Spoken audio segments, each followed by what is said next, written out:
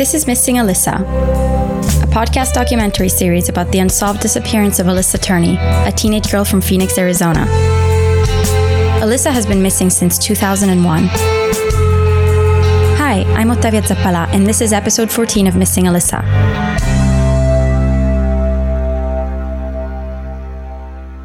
It's 2011. Here in Maricopa County, a man named Rick Valentini was sentenced to 22 years in prison for the murder of his girlfriend, Jamie Liady. The case was built entirely on circumstantial evidence. At the time of the trial, Jamie's body hadn't been found. There was no DNA evidence, no fingerprints, and no witnesses, only a long string of clues. But prosecutors believed they had enough evidence to prove Valentini killed his girlfriend. Here's what they had. After Jamie disappeared from Chandler in March of 2010, Valentini starts using her credit cards and driving her car. Jamie left all of her belongings behind, including her cell phone, her purse, her passport, and even her birth control. Yet, Valentini insisted Jamie left for Colorado to start a new life. Investigators also discovered that Valentini, a personal trainer, had made disparaging comments about Jamie, claiming, among other things, that he only stayed with her for her money. An inmate sharing Rick Valentini's prison cell claims that Valentini said things such as, "The police know I killed her," and even asked if someone can be charged if a body isn't found. The investigation started several weeks late, so any physical evidence or eyewitnesses were lost. At trial, his defense argued that she was alive, but evidently didn't want to be found. But the state won the case anyway. After losing his job as a personal trainer, Valentini had been living off of Jamie's money. Prosecutors argued he didn't want to lose the standard of living to which he had grown accustomed. 8 years after the murder, and long after he was convicted, a construction crew digging in an undeveloped area accidentally unearthed Jamie Liady's remains. I was struck by this case because it shares so many similarities with Alyssa's disappearance. Jamie left all of her belongings behind, abruptly cutting ties with family and friends from one day to the next. The last person to see her told everyone she had moved out of state to start a new life. After the fact, several witnesses came forward to talk about the strained relationship between the missing person and the last person to see her. Finally, an investigation that started too late to recover any hard evidence. Not to mention, the perpetrator was tried in the same county that Alyssa disappeared from. The prosecutor was Juan Martinez. Legendary in Arizona legal circles because of some bizarre cases he had worked on, Martinez is known for his colorful way of presenting evidence and for being a relentless, fierce opponent in the courtroom. But across the nation, Martinez is mostly known for the high-profile trial of Jodi Arias, a young woman who killed her boyfriend, Travis Alexander, in 2008. Arias stabbed Alexander in the back almost 30 times while he was in the shower. She also slashed his throat and shot him once in the head before leaving the scene. 5 days later, when Alexander was found, he was still inside the shower and his body was badly decomposed and a really gruesome scene. The murder and trial gained widespread attention in the United States. Arias was convicted of first-degree murder, and in 2015 she was sentenced to life in prison without the possibility of parole. While at CrimeCon in Nashville last year, I interviewed Mr. Martinez. I was surprised by his mellow demeanor and soft-spoken tone outside the courtroom. As I expected, Martinez had never heard of Alyssa, nor did he know who Michael Turney was. Remember, Turney was tried in a federal court, not the state court. So I filled him in and I asked him why he felt that the Valentini case was prosecutable. What is the criteria for prosecuting a no-body murder case that you require in order to go ahead with it? I don't really think that there's such a thing as criteria. Each case is reviewed on its own merits, and you try to see whether there is an interruption in the life pattern. If there's such an interruption in the life pattern and it can be explained, then obviously the individual may be somewhere. But if that interruption in the life pattern cannot be explained and somebody, for example, a boyfriend or a relative or somebody like that is offering an explanation that doesn't make sense, but you can actually are able to then perhaps make a more informed decision as to whether or not you're going to charge them or not.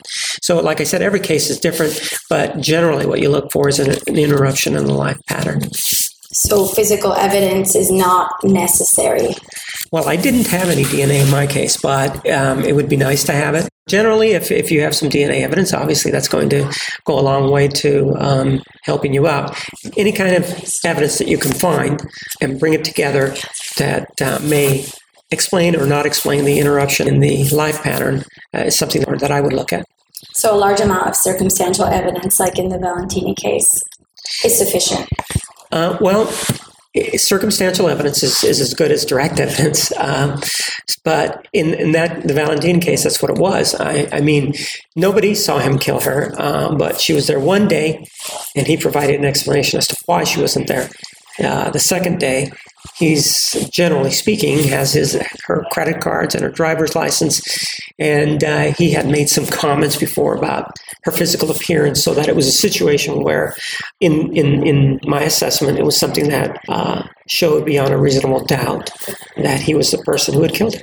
One of the things that was found in his condominium was her driver's license and some of her credit cards, which indicated that he, at some point, had contact with her and had taken those. People don't leave without their purse. They don't leave with their credit cards or driver's license. So that's part of the reason that I was able to charge him. Like I said, the two cases share many striking similarities. But as I mentioned, Mr. Martinez hadn't heard of Alyssa Turney, so I couldn't ask him about his prosecution or lack thereof. From what I can see, the type of evidence presented during the trial of Rick Valentini is equivalent, both in quantity and in nature, to the evidence collected by the Phoenix Police Department during the investigation of Alyssa's disappearance. And in conversations with others, I haven't come across a whole lot of people who don't believe this case can be tried. But when I do, their arguments revolve around circumstantial evidence and double jeopardy. For instance, one of my listeners, a prosecutor from Texas, said she could understand why they can't proceed with the current evidence. She says, quote, "The burden of beyond a reasonable doubt is a really high one. It's sad and frustrating and without an end, but an attempted prosecution without more evidence could mean the perpetrator could walk free. And if a jury found him not guilty, he could never be tried for this crime again. And I think the biggest worry is that if we rush a case or proceed on very little evidence, we will re-traumatize the victims and end up with a not guilty, which we then cannot pursue further." Regarding the evidence aspect, this is why I've been researching cases with similar types or amount of evidence. I don't see any significant difference between what prosecutors had against Valentini that they don't have for Alyssa Turney. I'd like to understand why, in some cases, such evidence is deemed sufficient and in others it's not. As far as double jeopardy goes, I feel that in cases like these, it's worth giving it a shot because there is nothing to lose. And the reason for that is, it's unlikely that any new evidence in the Turney case will surface on its own. It's unlikely that there will ever be a confession, or that after so long, any skeletal remains will be found. And if they're found, they may be too old to be analyzed or even for DNA to be extracted. And it's also unlikely that any potential witnesses that haven't come forward with critical information pertaining directly to a murder would choose to do so now, if any such witnesses even exist. Yet, the Phoenix Police Department claimed they are waiting for more evidence. Sarah just met with Commander Cristina Gonzalez and was told that they do not have enough evidence to present the case to the county attorney's office. But the investigation is no longer active from what I can tell, so the new evidence would just have to surface on its own. Furthermore, they told her they're not searching for a body because they wouldn't know where to search. And a contact from the county attorney's office has stated that in order for them to proceed, the Phoenix Police Department has to submit the case so that their prosecutors can review the information and evidence. Until then, he says, they can't comment on the case because they haven't seen it and they have no possible course of action. Here's another, more recent case that also took place in the Phoenix metro area. In 1987, a young mother named Donna Mae Jacobson disappeared, leaving her children and all of her possessions behind. All she had on her were the clothes she was wearing. This case has been cold longer than Donna Mae has even lived. But in August 2017, her husband Kevin Jacobson was indicted on the charge of second-degree murder. He was extradited from Washington State and he's currently awaiting trial in jail. The case is being prosecuted by Deputy County Attorney Robert Schutz. But Schutz declined to prosecute back in 1998. Yet Donna's body wasn't suddenly discovered. In fact, there is no significant new evidence either. But 3 decades after her disappearance, Kevin Jacobson faces a murder charge. A definitive trial date has not been set, but according to the DA's office spokesperson, it's scheduled for next spring. If this case goes to trial, it'll be the oldest no-body murder case ever presented to a jury in Arizona. There's no new evidence, but what may have changed, according to the Arizona Republic, is the public's perception of domestic violence. Quote, "What law enforcement may have dismissed as a lover's quarrel in the past is now deemed more serious than that." End quote. Nowadays, a history of violence between two people is considered important evidence. In fact, most of the time, no-body murder cases involve domestic violence. In 51% of no-body murders, a husband kills a wife, a boyfriend kills a girlfriend, or a parent kills a child. Another change that probably had an impact on the Jochumsen case is the growing rate of no-body murder trials. One of the first no-body trials in the United States was that of Leonard Ewing Scott for the murder of his wife Evelyn.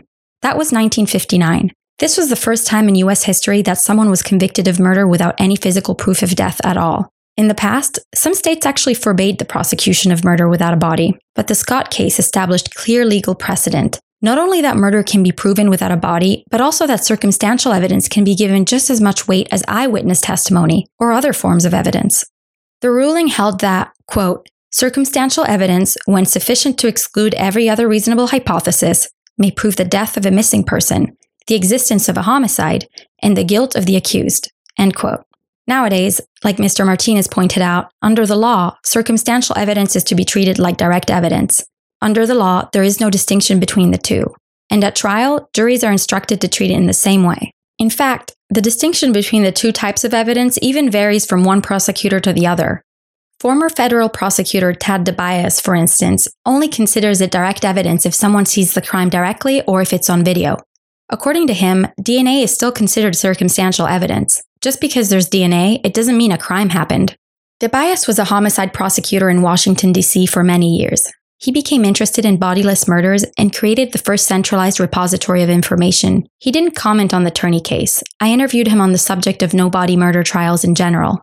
What do you think has been the trend throughout history in regards to the prosecution of no-body homicides? Has it been happening more? Absolutely. If you look at the cases on the table. The audio from the interview wasn't good enough, so I'll have to speak on his behalf. He tells me that in the last decade and a half, there has been a huge increase of no-body murders that have gone to trial. And there are 3 reasons for this. Number 1, of course, is DNA, which has revolutionized all of criminal prosecution. Secondly, nowadays we leave behind so many distinct electronic trails that didn't exist before. Think cell phones, bank accounts, surveillance cameras, social media accounts. Take, for instance, welfare checks. Nowadays, they're typically deposited into a bank account.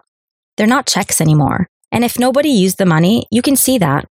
Another example is social security numbers. They're used universally for people to get employment. When a person goes missing, you can run the number and find out whether the person has worked or received payment since they disappeared. None of this was possible 20 years ago, which means that now it's a lot easier to state that a person isn't missing or living in Acapulco, Mexico, because there's no electronic indication that they're alive. Lastly, you used to have to go a very long time before prosecution could make the argument that a person was dead. That time frame used to be anywhere from 5 to 10 years. The time frame between disappearance, arrest, and trial can now be as short as 1 to 2 years. Yet, bodiless murder convictions remain relatively rare. The odds of getting away with murder by concealing the victim are still very high. If you're clever enough and have enough foresight to plan a murder and hide a body, chances are you'll get away with it.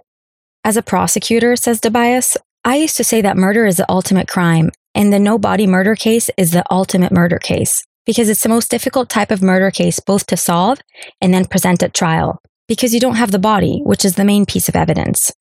But when a no-body murder does go to trial, it's very likely that there will be a conviction. The conviction rate of homicide cases in general, nationwide, is 71%. When no-body murder cases do go to trial, their success rate is higher at 88%. And according to DeBias, there's 2 reasons for that. First off, prosecutors only handpick the strongest bodiless murder cases. Only those where they feel they have a strong chance of conviction. Weak no-body cases don't go to trial. That's because there's this built-in defense of the defendant saying, we don't even know if the victim's dead. The second reason is that most cases, about 51% of them, are domestic. We're talking about a husband killing a wife, a boyfriend killing a girlfriend, a parent killing a child. When you have those cases, your suspect tends to be very obvious. It doesn't mean that the person did it, but when you have a wife that goes missing, the husband is the most logical suspect, and so on. A lot of time, these are cases where the victim is someone whose victimology is such that there's not a whole universe of people that want to kill this person.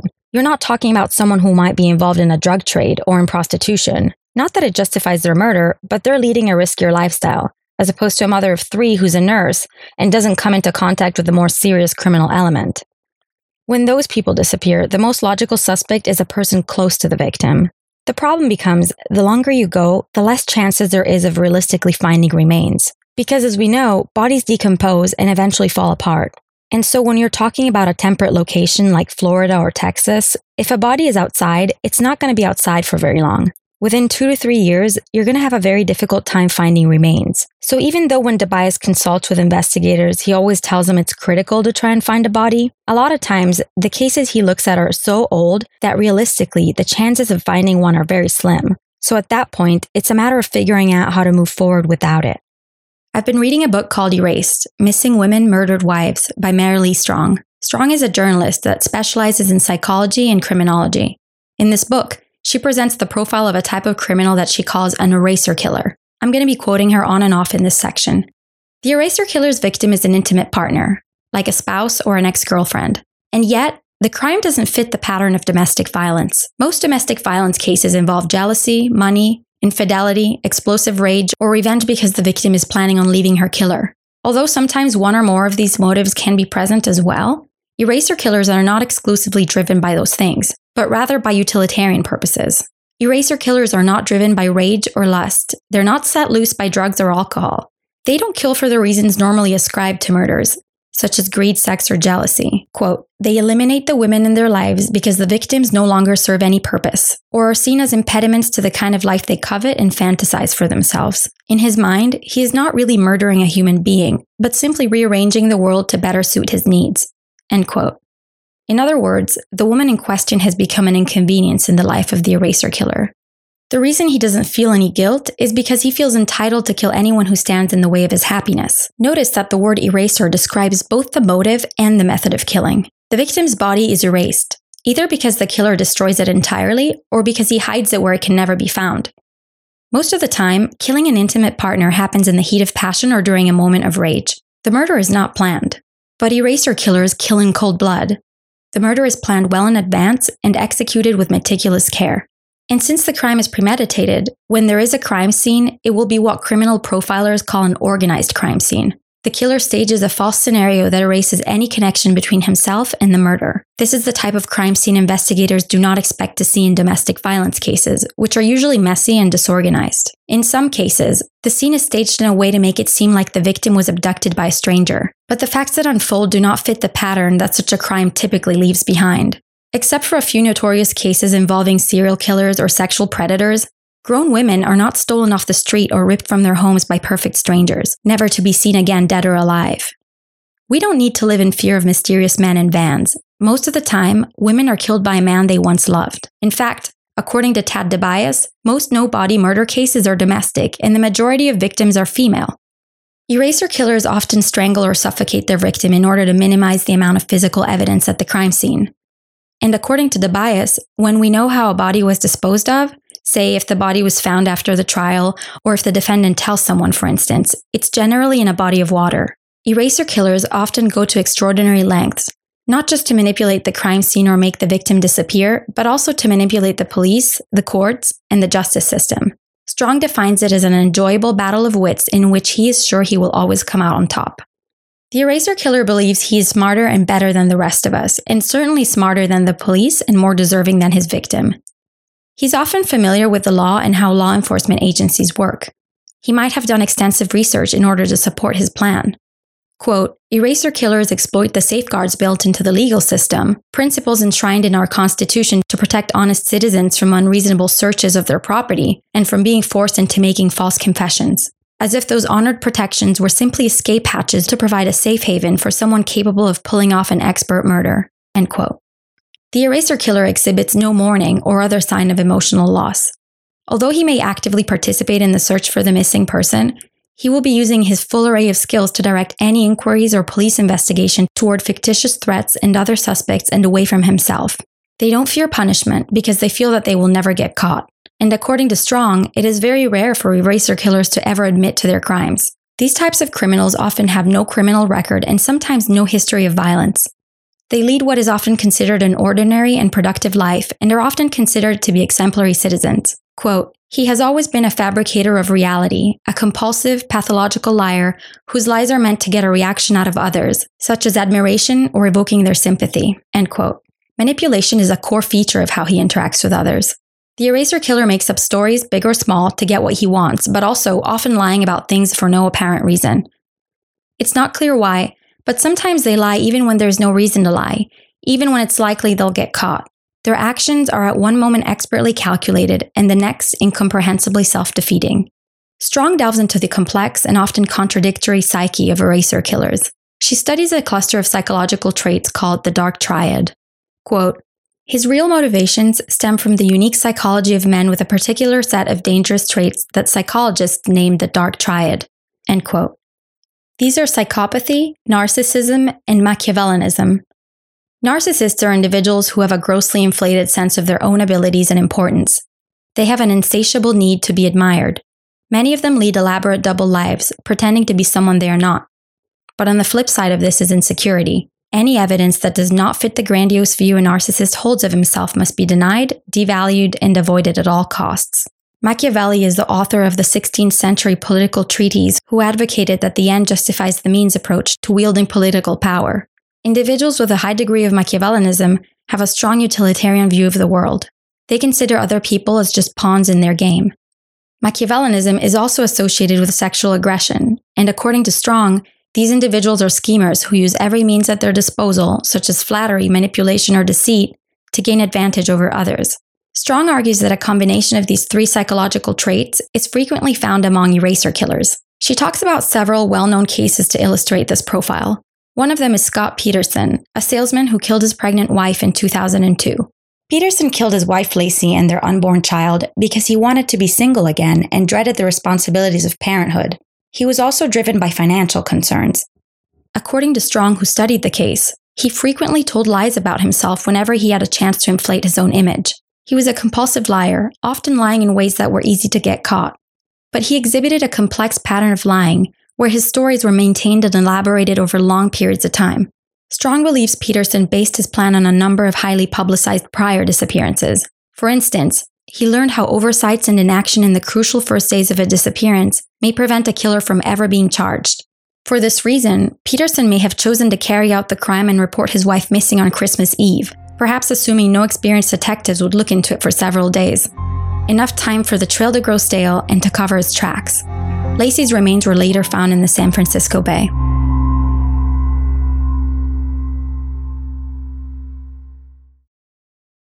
One thing that has been happening and that I'm really excited about is I've been getting messages from people that work in different fields and they contribute to this podcast regarding their areas of expertise.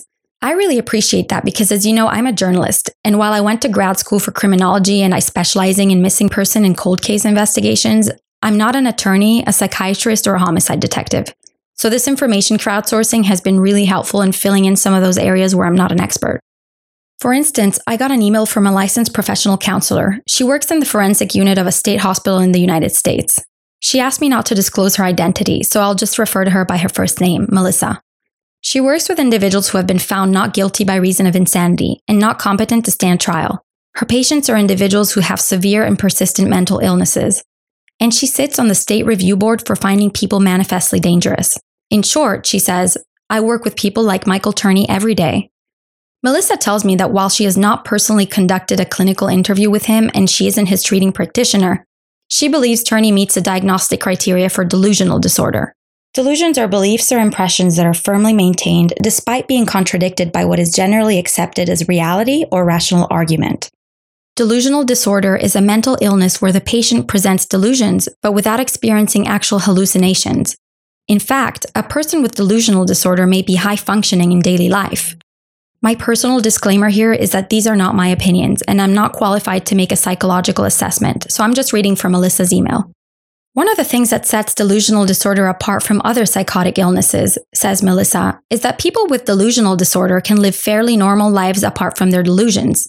It seems like after Barbara died, the stress of her death and raising 2 children on his own advanced his delusions. It's common for people like Mike to have authentic, loving relationships and to be loving parents. She continues, you can expect him to change topics quickly, speak to you condescendingly, and bring up topics that have no relation to his original delusion. For example, he was initially suggesting that the IBEW did something to Alyssa, but then switched subjects and focused on her IEP, as if he was planting a seed that maybe that had something to do with her disappearance. Here are a few other characteristics associated with this disorder. No matter how unlikely it is that these strange things are happening to them, the patient accepts them relatively unquestioningly.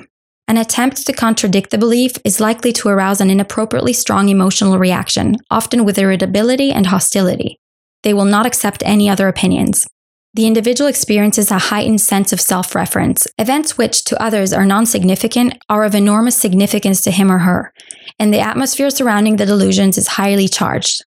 Without treatment, says Melissa, people with delusional disorder are dangerous because of their persecution complex. As you've noticed, the last few episodes have focused on themes such as domestic violence and sexual assault, and I didn't really plan for that. That's just where the story led me. And I wasn't anticipating this, but I've received so many messages from women that identify with these themes and have either been molested or have had an abusive parent or step-parent, or who are familiar with domestic violence. Some people have sent me messages sympathizing with Donna, which I forwarded to her. I've had a lot of people share their stories. Some of them said they'd never told anyone before. Missing Alyssa listeners are so amazing. I've had so many people offering their support, offering to help search for Alyssa or to fund search efforts, and all sorts of suggestions of that nature. I try to respond to each and every one of you, but sometimes I miss some, so I apologize if I haven't replied. It's not intentional. If you look at our social media or follow Sarah, you may have seen that Alyssa got an honorary high school diploma from Paradise Valley High a little while ago. I want to give a shout out to Crime Junkie and Case File podcast that recently talked about Alyssa in my show and made a lot of people aware of this case and helped me climb the charts. We have about 1.5 million downloads since we launched, and I want to thank our listeners for caring so much and helping us get the story out. I was also thrilled when the former mayor of Phoenix, Congressman Greg Stanton, tweeted that Missing Alyssa was one of his favorite podcasts. And we also made it to Stitcher's top picks for 2018. Missing Alyssa will be at CrimeCon in New Orleans this summer. Come meet me and Sarah and all of your favorite podcast hosts at Podcast Row. And I have a promo code for you to get a 10% discount off your ticket. Use the code MISSING19 in all caps at checkout.